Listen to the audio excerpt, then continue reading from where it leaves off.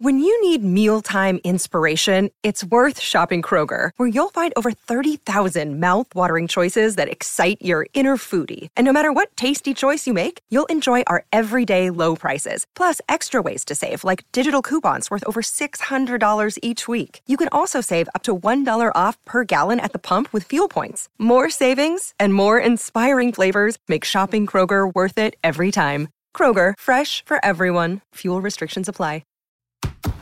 This is the Royal Blue Podcast from the Liverpool Echo, giving you the inside track on all the big talking points from Goodison Park. Right, hello everybody and welcome to our latest Royal Blue Podcast in association with Sport Pacer. And today we've got a real catch-22 question to discuss. Everton 22, ATV Irdning 0. We've got myself, Dave Prentice, Adam Jones, Tony Scott and Gavin Buckland to discuss whether Everton's victory in Austria was a worthwhile exercise or a complete waste of time. Lots of other things to talk about as well, but we'll kick off with Everton's first pre-season friendly, Marco Silva's first, I say competitive match, I use the phrase loosely, but game as Everton manager. Tony, was it a worthwhile exercise or would they be better off having a training session? Personally, I think they would have been better playing 11 against 11 again amongst themselves. Yeah. The first team against the second team, they would have got something out of that. Yeah. I think the team that they played, there was nothing short of embarrassing. And I switched off after when I went to 4 and 5. It was just, hang on, this is getting beyond a joke. Yeah. Because it shouldn't be happening when goalies are turning their backs and players are just giving up. In a pre-season friendly, you'd expect a bit of competitiveness. It wasn't there. And if that team, were the amateur team or what would they plan out the fifth? I'm going to play devil's advocate here and try and justify it a little because they're a fifth-tier Austrian team, which I think if you're looking at the league, structure in this country is very similar to the Chester side that Liverpool played and beat 7-0. Everton have played a team from that tier of football before in 2002 when David Moyes took a squad to Austria, same part of the world, and Wayne Rooney, very, very young player back then, beat a team called SC Weiss 10-2. And, it was a comfortable win that night, but nothing like the game at the weekend. And I think what possibly contributed to the game is the fact that, they're not a great side, but equally, I think Marco Silva is in the dugout. It's his first match as Everton manager. No player was going through the motions. They all wanted to impress the new manager. So whereas back in 2002, the man took the foot off the pedal with 20 minutes to go and just coasted a little bit. On this occasion, that wasn't happening. Nobody wanted to be seen to be going through the motions in front of a new manager.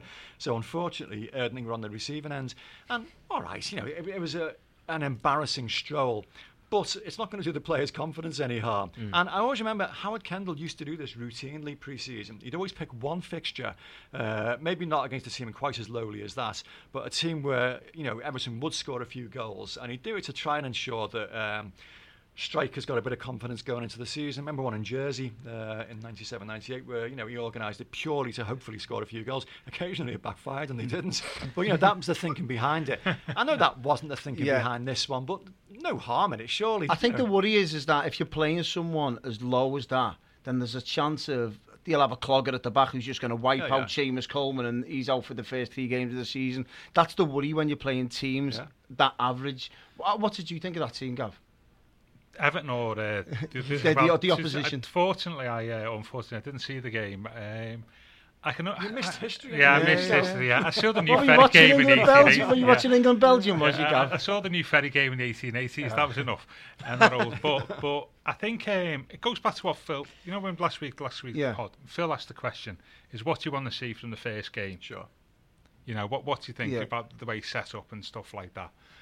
And said, I would like to see, but Marco would hate that phrase, philosophy. You picked me up on it. Don't say that word, I'm just wondering, in a 22-0 win, as a manager, did you learn anything that couldn't have been got from either, as you say, an 11 against 11 internally, or I get better standard of opposition? Because how many games you got pre-season? Is it 5 or 6? Only six, and 2 of them are in the space of 24 hours. So they'll be sort of, a bit artificial. So if you're Silva, you haven't really got that many games to look at. A big squad as well, as you said. So I would prefer stronger opponents. It reminds me of it in the early 70s when Nottingham Forest was struggling. The manager was called Matt Gillies, if I remember. And they were really struggling, so he turned around to him and says, right lads, so really struggling for confidence, tomorrow we're going to arrange a friendly, but we're not going to play anybody. So we had all 11 players, including the kicking into one goal with no opposition. Shades of Scotland and to get them to try like instill a bit of confidence of getting the ball in the net. And that is a true story. And I thought of that when they had the score on Saturday, Lord. 22-0.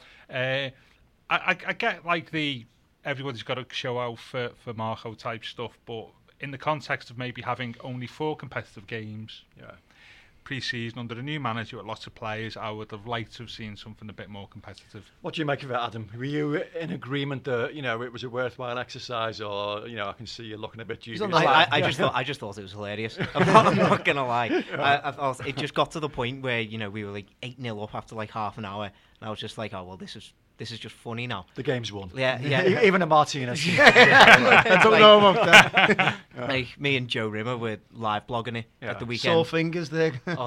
There was so many times when I was typing out an update for the blog and Joe would go to me, oh, scored again. I'm just like, well.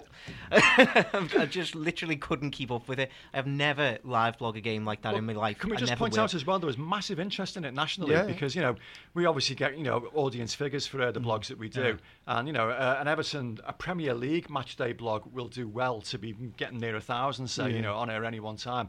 There were over 4,000 on that blog in the afternoon. There was massive interest in it. So, okay, we mock and we laugh at what happened, but people wanted to read about it. I mean, at the end of the day, like, Everton had a training session earlier that morning. Like, they'd done like a full training session. That was the second one. And then went on and played that team. The other training session. Still beat them 22-0.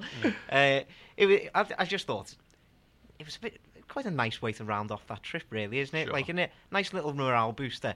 It's like, it's not even just a morale booster for the player, it's one for the fans as well, really. Some fans actually travel over there as well, isn't it? Like, even fans watching, just you can have a laugh about Everton again, really, isn't it? It's like, I think that was a nice way to get all the fans together behind like one just absolutely stupid result. Like, nobody should be taking that game seriously, and I don't think many of us did, to be fair. No, let's not get too hung up about it.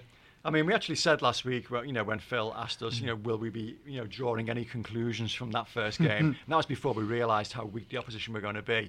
And we said, yeah, of course we will, because, you analyse everything to the nth degree in football now. And there were one or two, instances during the game that we can probably look at, and we've got Tony Scott in the room here, so we can't ignore the fact that Kevin Morales scored 5 goals in the space of 25 minutes. I mean, without using that as a hook to hang it on, Marco Silva has actually said that every player is starting with a clean slate, and he wants to see what they can do and to prove whether they've got a future or not. Kevin Morales has come back. He's played in the first pre-season friendly. Has he got a future? Have we closed the door on him now for good? You've got to think you've closed the door on him now. He signed a new deal only a year ago. Yeah, but that was before his... We've had 3 managers since. Yeah, even his loan move to Olympiacos, which was meant to be his big, big home. Like, he had a massive homecoming, didn't he? Like, all the fans were, like, setting off flares, like, crowded out his car when he was leaving the airport. And then he got sent home early because he wasn't playing well enough. Sure. Like, if he's not good enough for Olympiacos, like, is he really going to be good enough for us? Like, there's obviously a talented player in there, but so many managers have now tried to get that player out.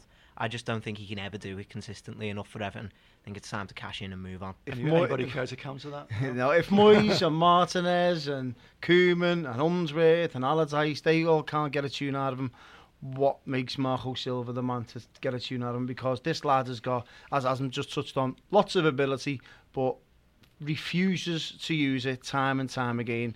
He'll use it, flash in a cup game, put one in the top corner, everyone's off the seat singing his name. Next minute, he'll get his head down, rob a penalty off Leighton Baines. Next minute, crowd's on his back and he'll go wonder and not touch the ball again for another 3 weeks. He's that type of player that you wouldn't want anywhere near the dressing room, because he just looks to me as if he's a bad influence. He's not one that you'd want kids to look upon as well. If you've got a couple of youngsters in the team, you want to inspire to be him. You want to be looking at him going, do you know what? He's a first team player. He's not anything that you want to become a Premier League footballer. So for me, you can come on and score 10 goals against the pub team. I'm not really interested. It's what he's going to do this season, Premier League football for Everton, and he's not going to do it. And the reason's being because he's never done it before. Well, not done it for a few years. Yeah, well, we'll draw the line under Kevin for now. I suspect we may be returning to the subject in the near future. You know what?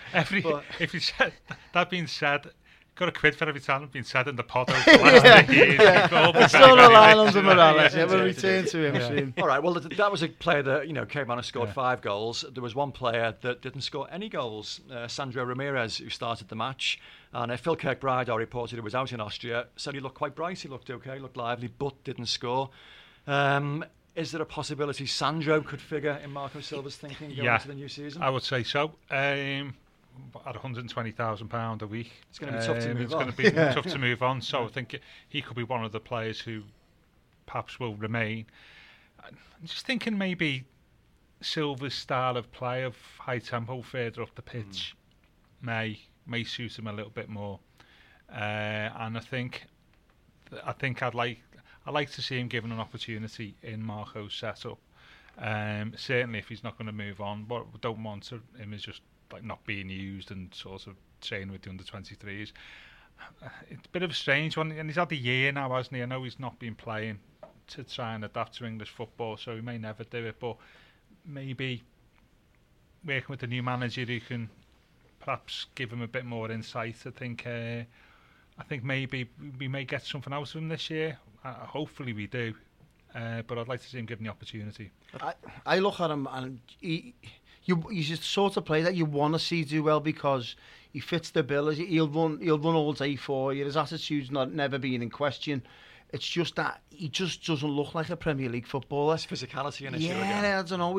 And he come with a good reputation, doesn't he? Diego Simeone wants him at Atletico Madrid, done well with the Spanish under-23s, but obviously played for Barcelona. So he come with a good rep, and I don't know, he just doesn't look like he's comfortable with Premier League football. And would you hold your hat onto him to become a force in the Premier League next season? I'd be interested to add to you, but I'd like to see him given the opportunity, given the money that we've.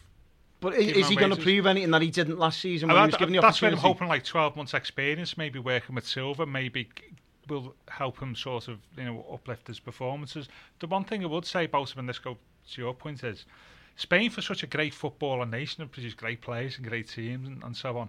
There's a lot of players who've come from Spain to the Premier League and really not done a lot. You know what I mean? I've struggled with that type of physicality, as you say, Toe. And I think he's not alone in that, and that remains an issue.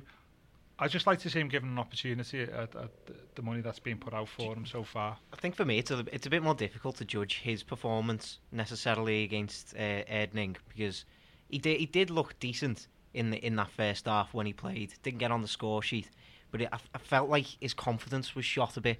There were a couple of times. There was one particular time when he got played in behind, and he was essentially one-on-one with the keeper, and he chose not to shoot. He chose to pass it to Tosun instead, who finished it, but it ends up being called offside. But like that stuck out to me. Like any striker in that position, like if switch it round, Tosun's shooting there, like Niasse shooting there, Calvert-Lewin shooting there.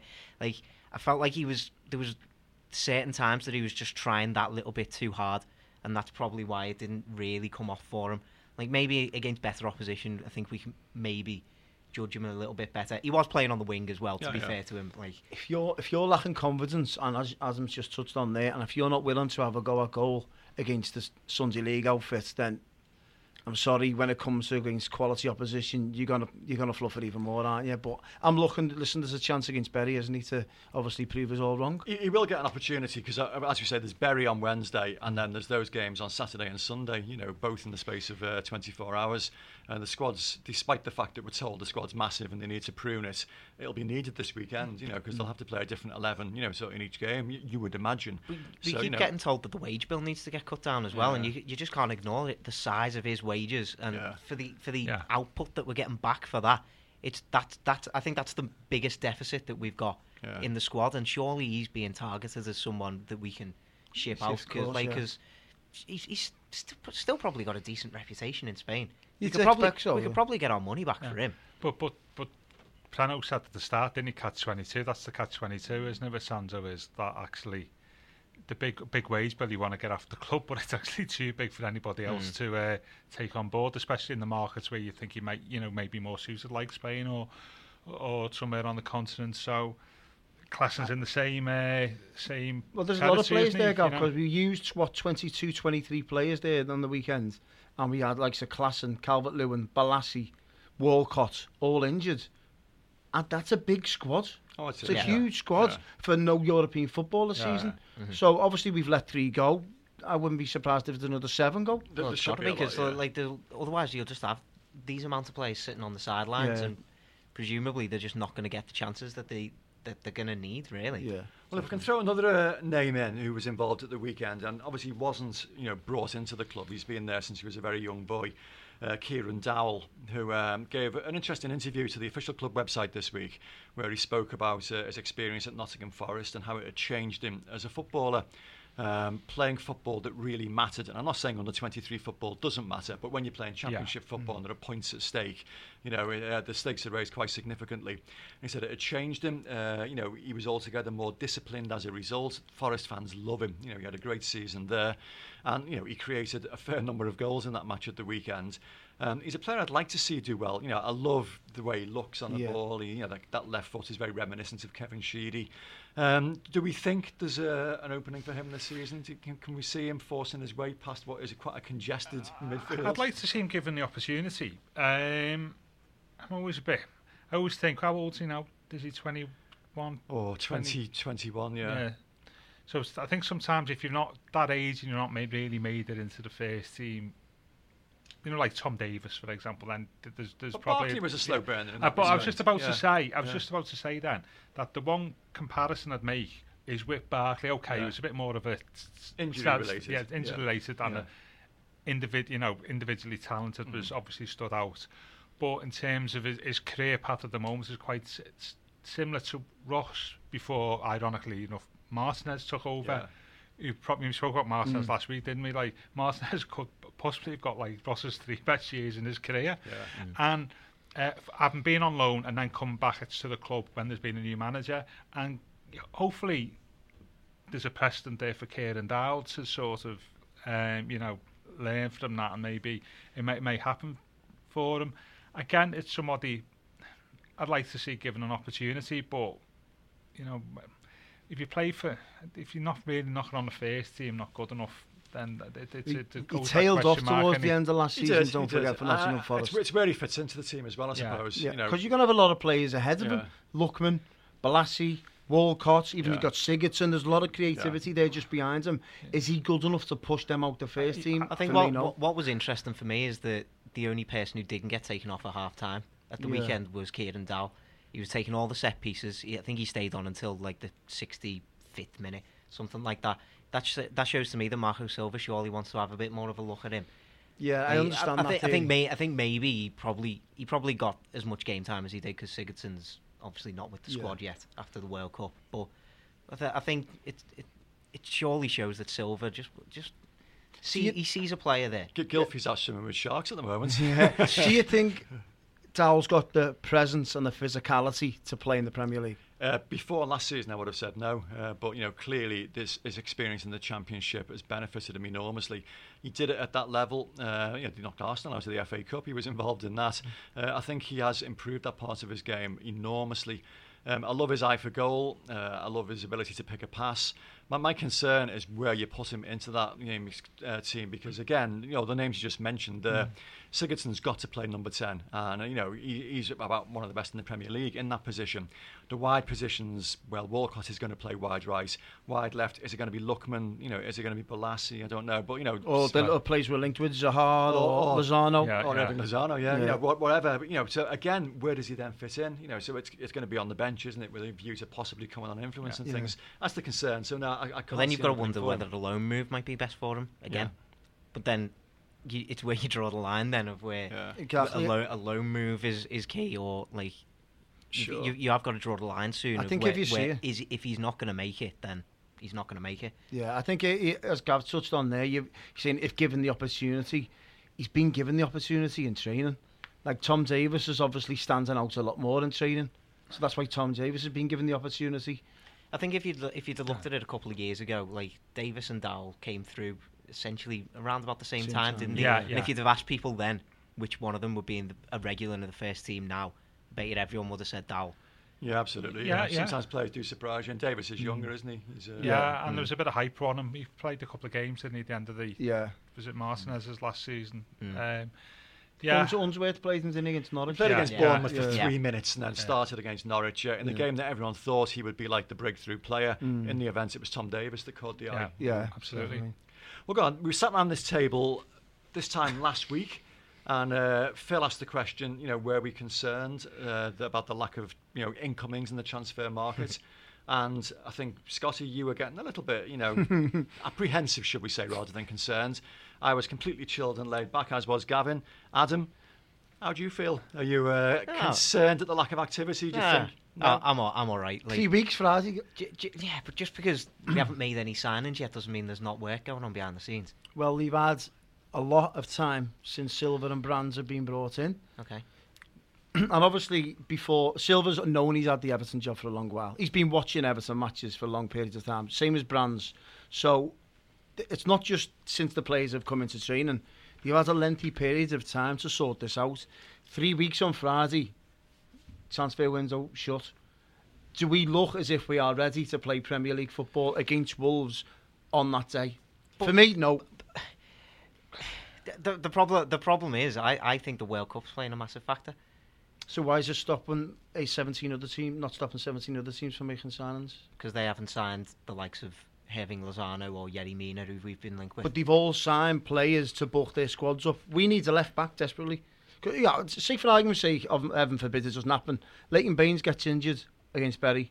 What do we go with 2 weeks later against Wolves? Cuco Martina. At the minute, at the minute it's Anthony Robinson, isn't it? Yeah. So that's my point. That's what I'm saying. You can't afford to be doing this. You can't afford to be messing about going, it's 4 weeks to go, it's 3 weeks to go. Before you know it. Last summer we got them all in early, and how badly did that affect us? Well, that was the accumulation of the players. Exactly. What I'm trying to say, that's my the point. players that we need. But we need a left back it's desperately. The quality of the player that matters, not the timing of getting. Of course, but my point is that if they've had all this time to identify a Kieran Tierney or a Digne from Barcelona, all these left backs, surely to God there's one. But the transfer window ends before the season starts anyway, so we're gonna get someone in before the season starts. I hope you're right, Adam. I am not at this moment in time. Because we're getting closer, because we're getting closer to the deadline doesn't mean we're not going to get anyone. I'm not saying it isn't, but surely you must be concerned with 3 weeks to go. So let's say we got 4 signings in, like in the first 2 weeks of the summer.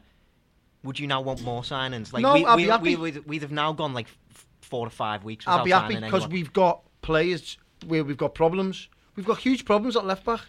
You can't be going in to the season like we did last year. Okay, 2 things I'd say. I think in comparison to other clubs, we've got a new manager, a new director of football, so that means things are going to be obviously a little bit slower. So Chelsea just bought a player for 50 million. On the just not who worked with their old manager. Okay. Yeah, exactly. So that's the first thing. And I think the second thing is the thing what Pleno said, isn't it? Is Silva has said clean slate for everybody. He wants to see how good they are or whether they're up to it. So I think, and I'm supportive of this as long as it does bear fruition, is to give himself enough time in pre-season to have a look at the players and see whether, see who you want to keep and who you want to get rid of. That's why I thought Saturday's game could have been a lot more beneficial. Yeah. So I think it's a case of just assessing the squad at the moment, and then a week or two before the deadline day is then making the moves once you know the areas that you need to surely he's been identifying now. The players have been back 3 weeks. Yeah, but this thing about wanting to assess how good your squad is, and I think maybe you want to have another look at a couple more games with them and work a little bit longer. That's my so for you next week saying exactly the same thing, you wouldn't be concerned. Same time next week. Well, that's 7 days on. I mean, I will ask the same question this time next week. Last week. We'll see how people feel. Yeah. Well, Everton are always doing like business in the window, though. Scotty's been a born warrior always. So let's give him something else to worry about.